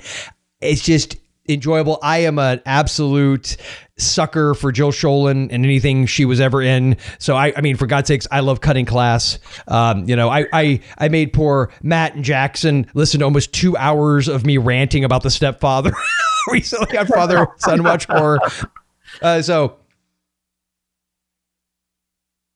I can't say enough about her. I think she's wonderful, but there's just something about this movie that I've just always found endearing, and it's the only way I could put it. And again, now that Mark Harrier has given me that wine analogy, I think that's what I'm really going to go with. And honestly, one thing I really want to do is go back and revisit a lot of horror movies from like 1990-ish through like 94. Like, movies like this and Brain. Oh, it was, why am I brain farting on the movie with Edward Furlong? And I'm picturing oh God. Detroit Rock City? No, my God. I'm going to punch a wall. Hacker? No, it's not Brain Scan. Is it Brain Scan? It's the one with the trickster. No, God. Oh, hold on. Ladies and gentlemen, this is the part. Terminator 2. No. It's not mine. Is it mine? No. Mind Warp is the one with Bruce Campbell. I'm doing the thing now. I'm in my 40s and I can't remember a movie that I like. I've said every Ed Furlong movie I can think of. No, you haven't, because you haven't said the one I'm thinking of. It's the horror movie that he made in 1993 or 94, and they were trying to do like a franchisee horror kind of movie, and it's Brain something, and I thought it was Brain Scan, but that doesn't. Like when you say something, you're like, that ain't right. Hold on, it's right here. I'm gonna find it. Brain Sack. Brain Sack? Is that what you just said? Yeah. No, Brain. Oh no, I was right. It's Brain Scan. Okay, it's like as I said it, I'm like, that doesn't sound right. Okay, but like movies like that, like movies that I can't remember the title of. Brain Scan. It was also in Pet Sematary 2, I see. Yes, and I like Pet Sematary 2. Judge me if you will. By the way, may I state the beginning of this? I said meh to Shadow the Empire. But Yes, right. I get belligerent. I get belligerent about Pet Sematary too. So that now tells you we see why you didn't like Shadow of the Vampire actually after this film. because you have no taste, sir. That's what we're saying. But anyway, the point is there's movies from this time period, and I know it's because it's dripping with nostalgia for me. This is sort of my awakening as a horror fan, this era, this time period. And I feel like it's when it gets pretty much like regularly crapped on by a lot of horror fans. So I don't know. I want to kind of revisit a lot of these movies in the same way I'd like to revisit some of the post-Scream movies that are knockoffs of it that I remember liking, just to see if I have a different filter for them now. And so Popcorn, Urban Legends 2 Final Cut. especially that one. Especially that one.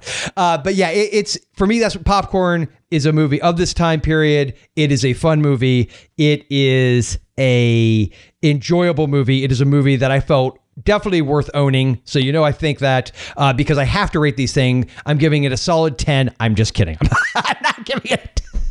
I couldn't even finish that because I'm like, come on, really, Joel? You couldn't even go there. No, for me, this is going to be a... Because see, if I throw the nostalgia bomb in there, it's going to be like an 8.5, but I know that's ridiculous. I can't do that. I'm going to say 7.5. 7.5 out of 10. 8. Screw it. It's an 8. 8 out of 10. Popcorn. Not because it's some great cinematic masterpiece, but because of the wacky cinematic oddity it is, and it makes my heart happy. I'd probably come in around an 8 also, to be honest with you. I had a lot of fun with it. I didn't think the Possessor sort of plot came together as it should. But I love it's a lot of fun, and I do really like the that reggae-esque soundtrack to it. I did. I really enjoyed that, especially those two songs we talked about, Saturday Night at the Movies and Scary Scary Movies. I thought those were a lot of fun.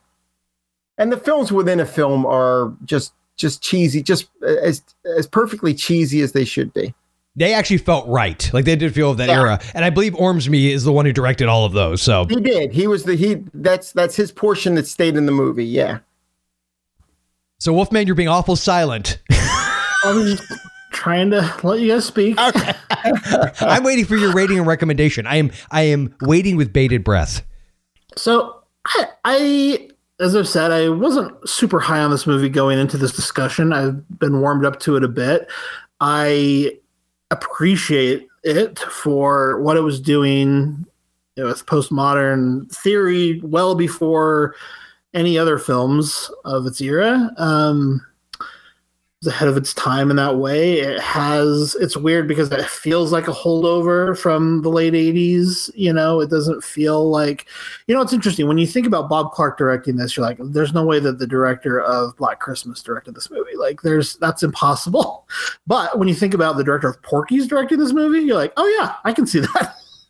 Because that is the tone to me. The comedy in this film feels like the tone of Porky's. Like it's that level of silliness. When Joel was kind of trying to nail down how camp it was, it's kind of that for me. That's where I feel this is that tonally. It's a little goofy. I don't like any of that stuff. What I do like is the entire finale. I think the finale is fantastic. I thought it was scary. I'm surprised I wouldn't show this to my kids. I thought it was too creepy, man. I thought the way that they executed the villain in this movie is truly frightening, in my opinion. I have something with the Uncanny Valley, though. Uncanny stuff really messes me up, and I think that's what it is about this. But I enjoyed it. I would give this one a 5, but I would say it is worth a rental. I would actually search out the Blu-ray now that you've talked about it so much, and I'd be interested in seeing the behind the scenes for a film like this. And it's worth it just for Tom Villard's performance. In my opinion, it's worth seeing at least once for that. Mm-hmm. So I will call this a rental. Hey, I'll take it. You came in at a 5. I was totally expecting a 4. Excellent. All right, so that wraps up our feature review of the great, say it with me, kids, the great Popcorn. It's good. Yeah.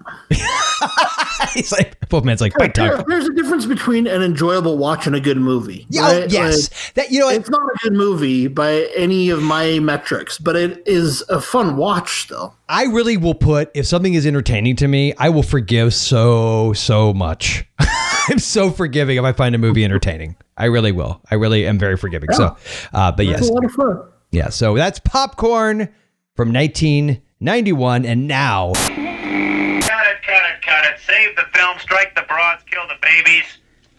My friends, I'm sorry, but looks like we are out of money for this picture. We don't raise some more bucks fast. This film is history. I'm sorry about that. Wait a minute. I turned down a pilot for this. Isn't there something we can do? Don't talk to me. Ask the genius producer. He's probably in Tahiti by now. Hold on. Can't we, raise money, cut corners somewhere?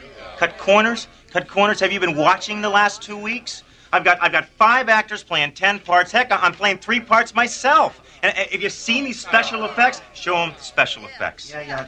Gentlemen. Ladies, I'm sorry. Hold that. We've been avoiding it, but it's the 80s. I think it's time for product placement. Give me that beer.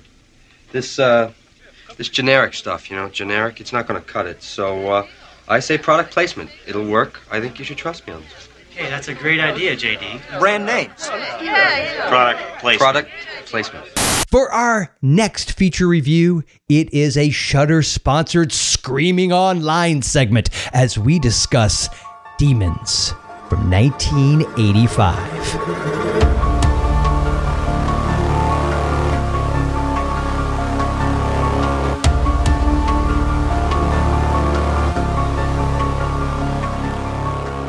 And welcome to our Shudder-sponsored Screaming Online segment, which will be a review of Demons. But first, I'm going to tell you a little bit about our sponsor. As the world's premier streaming service for horror, thriller, and supernatural content, Shudder is spooky 24/7, 365. Just because Halloween is come and gone doesn't mean the scares don't continue. Sign up for Shudder and get access to the largest collection of acclaimed horror movies and series streamed right to your favorite devices. New titles available now on Shudder are Creepshow, the animated special, Leap of Faith, William Friedkin on The Exorcist, the documentary, Blood Vessel, which I reviewed on our last episode, Scare Me, which I reviewed on our last episode, and something very exciting within the context of our Demons review, the Mario Bava collection. Also related to the content of this episode, I didn't even know this was the case, but Porno is now available on Shudder. The movie, not the genre. And as I mentioned, this is kind of a modern popcorn to some degree. The log line being, in a small Christian town, 5 repressed teens discover a mysterious old film unleashing an alluring demon that is determined to give them an education written in blood. And coming soon to Shudder, we have the indie film The Pale Door, a remake of Castle Freak, and an uncut version of Eli Roth's The History of Horror series. You can stream all of these great thrillers, horror, and suspense films and series for just $5.99 per month, or $56.99 per year. And you could turn your normal 7-day free trial into a 30-day free trial by using our promo code HMP. Shudder has the largest, fastest-growing, human-curated selection of thrilling and dangerous entertainment on the planet. That's why they call it the Netflix for horror. You'll have unlimited access to stream ad-free on all your favorite devices, including Apple devices, Android devices, Xbox, Amazon Fire, Google Chromecast, Roku, and more. So get started screaming online. To try Shudder free for 30 days, go to Shudder.com and use promo code HMP. That's SHUDDER.com and the promo code HMP. And now Joel's Screaming Online selection for this episode. Here it is. Demons from 1985. The preview you are about to watch is for a movie that is unlike any you have ever seen before. It is for a movie that goes beyond temporary fear to everlasting terror. It is a movie called Demons. Yes, the demons are coming, and they're coming for you. Warning. If you have the courage to see demons, sit near an exit. Otherwise, you might never get out. In your theater, who will survive the touch of the demons and who will not? Demons with music by Billy Idol, Motley Crue, The Adventures, Rick Springfield, and Saxon. This is no dream. This is happening right now. And it could be happening to you. Demons. They will make cemeteries their cathedrals, and the cities will be your tombs. Will you survive it? Demons. All right, well then we've got Demons from 1985. So the synopsis again. Let's see if IMDb can go 2 for 2 today, kids. A group of random people are invited to a screening of a mysterious movie, only to find themselves trapped in the theater with ravenous demons. Well, my goodness, they did it again. We did it. All right, 2 for 2. Directed by Lamberto Bava. You might recognize that last name. Yeah. Because he is the son of Mario. And this is another, in my opinion, cinematic oddity that is just wackadoo, but my God, is it entertaining. Yes. It is so entertaining. So Dave, I obviously, in my lust for popcorn, I dominated that conversation. So I'm going to throw it to you because I want to hear your thoughts on Demons. Oh, it's great. It's a blast. I mean, it's wild. It's wild and insane, but it's got an energy to it. You know, it's got this crazy energy to it that builds on. And I love it. By the time you get to the final showdown, I don't want to give too much away, but there's a motorcycle, a sword, and a downed helicopter. It is so insane. And it's all you need to know. And it's still in the same set. Yes. It's all in the same set. It's insane. Crazy. It is nuts. It starts out kind of like American Werewolf in Paris, if anybody remembers that movie for more. That's a weird reference, actually. It's in that weird netherworld where I belong is in that generation. People are randomly being invited to this movie screening. And so you've got all of these people showing up, and as the movie's starting, you're kind of meeting each of them and getting a sense of their backgrounds, but none of them have anything to do with what's going on in this situation. They sit down, they start watching this horror movie, which, as I remember, I haven't seen this for over a year, but it's kind of just like a typical slasher movie, right? The one that they're watching. Is that correct? Yeah. That's with a supernatural element to it.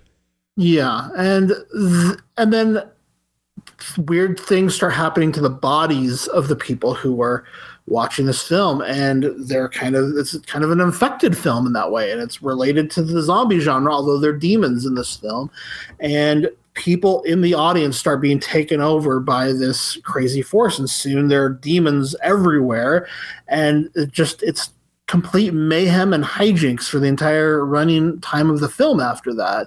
And the thing I love about it is how unsafe it feels. Not only the predicament that our characters are in, but really the hands of the filmmaker you're in. You don't feel safe watching this movie. It's such a strange experience. I think Joel's right to call this a cinematic oddity. And it just feels like danger's everywhere. And I don't know. I really loved the location that they're in. I love the way that this movie plays out. It's not following any kind of traditional horror tropes or movie structure, but it is just a wild ride and thoroughly enjoyable, I think. Yep.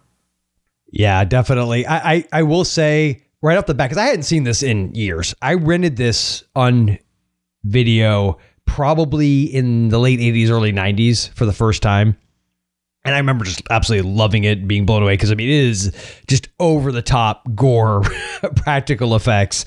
And I'd forgotten a lot of things about it. So when I rewatched it this time, right off the bat, the woman in the green dress, I'm like, who is she again? I'm like, the whole time I'm thinking, she must be like controlling this, right? I'm trying to remember the rest of the movie. I'm thinking, was there some sort of person? Because I remember the guy with the mask. I remember the Phantom of the Opera looking dude. And I'm thinking, okay, maybe were they working together? And because they make such a point of how mysterious she is. And I don't feel like it's giving too much away to say, nothing. Yeah, she's basically just a victim. I mean, but am I wrong? Because they went out of their way. She was like Chekhov's gun that they set up, and then didn't nothing. I mean, it went nowhere. Yeah, I feel like there's a lot of that in this movie. Yeah, it was, but it's odd because that should feel so unsatisfying, but because the movie is just so out there, and I mean, as Dave said, you end it with someone on a motorcycle and like a samurai sword and demons everywhere and a helicopter, and it's just in a movie theater, and it's so nuts that it's constantly escalating. That's the thing about the movie, is it keeps going up and up and up and up. It's just ramping the entire runtime. And so that's, I think, what's best about it, is that it's just constantly getting crazier. And it's just a fun experience, honestly, even though, yeah, if you're dissecting it, it's not really holding up very well.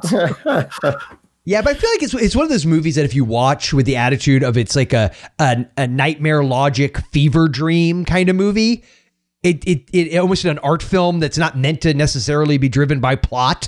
It's just meant to be these disturbing moments that, and a lot of which are shot in a really cool way. Like that iconic image, it's on the poster, of course, of the demons coming up the stairs with all the fog and smoke around them with their glowing eyes. It's just such a cool moment in the movie. This is a minor spoiler, so I'm going to ask people to skip ahead 30 seconds if you haven't seen this film. But I do want to say this. I'm going to do it now. On your mark, get set, skip ahead. The ending of the film, where they're out in this now post-apocalyptic demon world, that's like the movie I actually want to see more of. It's like, wow, this is crazy. Yes. Although keeping it like spoilers still going on, so if you stop to listen, just know that you need to go ahead another 30 seconds. The fact that what happens to her, it doesn't happen to him, even though if I'm not mistaken, he was in fact clawed or something happened to him physically. But again, that's the whole thing about this movie, right? So things don't make logical sense, so it's like a nightmare. It doesn't make any sense. I mean, there's just these moments where a character probably should have turned based on the rules that they've set up, but then they don't. Or they seem to out of nowhere.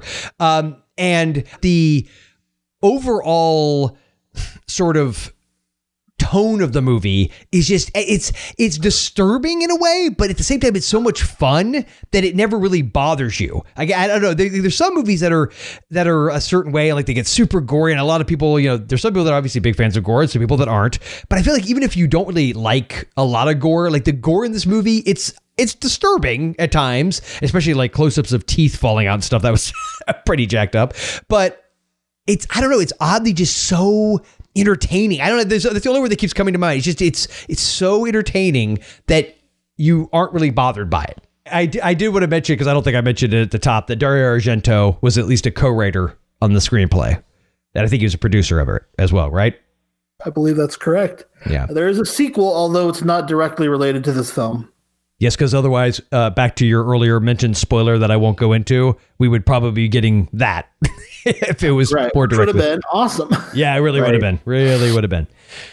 So yeah, I mean, I don't have a lot more to say about the movie because, like you said, I don't really want to spoil. I feel like it's one of those movies that you really can't. It doesn't do it any service to describe it. It's better for someone to just watch it. Just experience it. Experience the movie. Experience demons. Little side note story about this movie. I liked it so much when I saw it like in high school and everything. By the time I was, my late teens, early 20s, and I was trying to, get in the whole indie film thing. I can't remember if this guy was from, I feel like he was somewhere in Europe. And somehow, this is like early days of like, message boards and whatnot. And somehow we got connected where he had written this screenplay that was inspired by demons. And so like I optioned it from him for like $1 because I so badly wanted to make it. And then of course I didn't. But even then, like I loved and that's the other thing about this movie is the idea of it, of just people in this siege narrative, which I'm a huge fan of that subgenre, and people being trapped in this environment with demons, just in a movie theater, just everything about that I just love. So for me, Demons is like a solid 8.5. So obviously watch it on Shudder. I'm going to say 9 out of 10, and definitely stream it. Definitely, if you're so inclined. Do you own this? I would assume you do, Dave, but I don't want to be that. Yes, absolutely. Are there extras on the Blu-ray for it? I don't have the Blu-ray. I have a DVD I've owned for like years and years. I've not upgraded to the Blu-ray. Okay. I feel like I used to own it on VHS, but I don't have it anymore. I'm the same as Dave. I have the DVD. I have not upgraded to the Blu-ray. If there is one, I don't even know if there is one, but this is streaming on Shudder. And I am going to give this objectively a 7, but it is one of my favorite films of the 80s. And this was on my list when we did those lists last Halloween. And definitely streaming on Shudder. If you haven't seen it yet, it's available now, as well as Demons 2. And I personally am going to look to upgrade to a Blu-ray after this conversation. So if you would like to watch this, you can stream it on Shudder now. Try Shudder free for 30 days. Just go to shudder.com and use the promo code HMP when signing up. That's SHUDDER.com and the promo code HMP.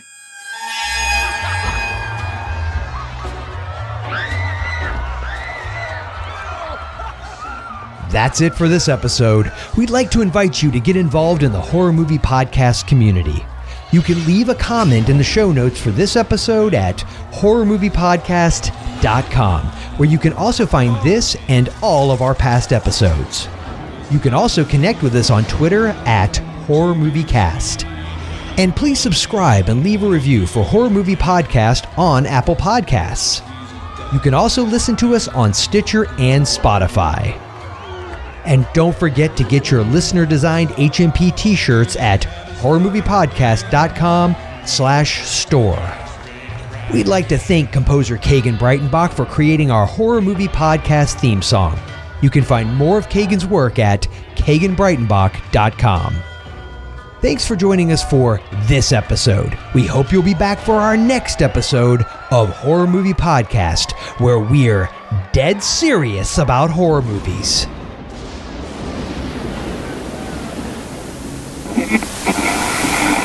Is the movie theater still there? Yeah, as a matter of fact, it's still a functioning movie theater. Oh wow, that's cool. They're still showing films there. And to my shame, I've never seen a movie in there, and it's literally 10 miles from my house.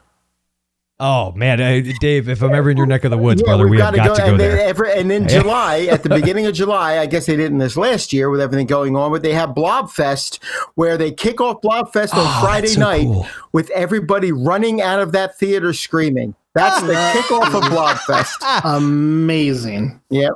That is awesome. Yep. I liked Bride of Chucky. I didn't like it as much as I liked the first three, but I like it. I'm like a half hour into this movie. I'm like, what is happening? What? It's bad, but it's interesting. I mean, the thing is, to me, the whole franchise is bad. So at least this is different. I suppose that is a valid point. Sorry, I'm just give me 1 second. Right. I'm busy here. Okay. I'm trying to plan ahead here. Sorry. Right. Knife plus. You're not pulling like one of them CNN guys on a Zoom call thing, are you? What is it? Sorry, bad joke. The tagline for the first one is like 100% medically accurate or something. I can't remember exactly what it was, but that the second one was like 100%. I'm talking out of my. I don't know what I'm saying. Please finish that sentence. Under the circumstances of this movie, please finish the sentence you were about to say. I was going to say it's like 100% medically impossible or something along those lines, because this guy is. No, you were about to say you were talking out your ass. Well, yes, I was about to say that. Yes, I was about to say that. But then I remembered, under the circumstances, it's fitting. Right. Yeah. Yeah. Very cool. And then I'm just asking this because I saw it on the notes. You had something about a special true crime mention. Did you want to mention that, or was that just a note that was left there? I don't remember why I was going to mention it, to be honest. It's a documentary I have no interest in watching at all. I know what it is. So good. It's really good. That whole premise is so disturbing to me. I just can't even. It's extremely dark, but I will give them credit for.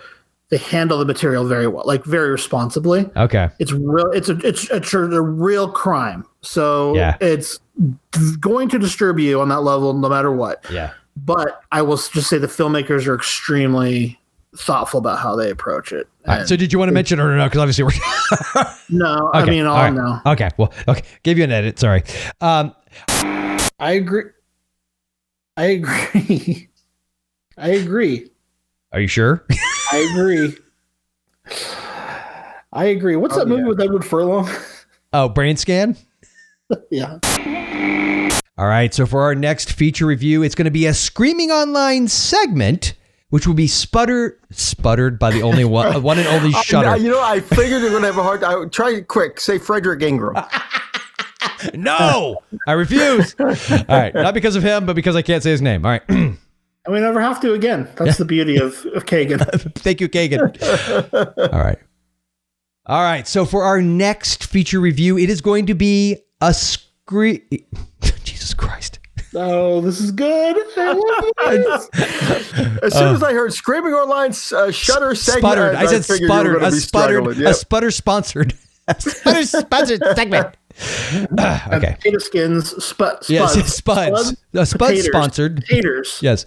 I just want you to remember taters, sputters, potatoes, potato skins, not big potato appeal, sputters. Stop it. Go. Okay.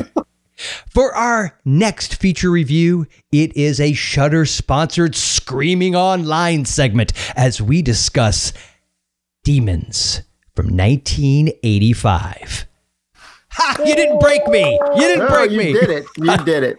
Very good. All right. You may pause it. You did it quicker than I would have been able to.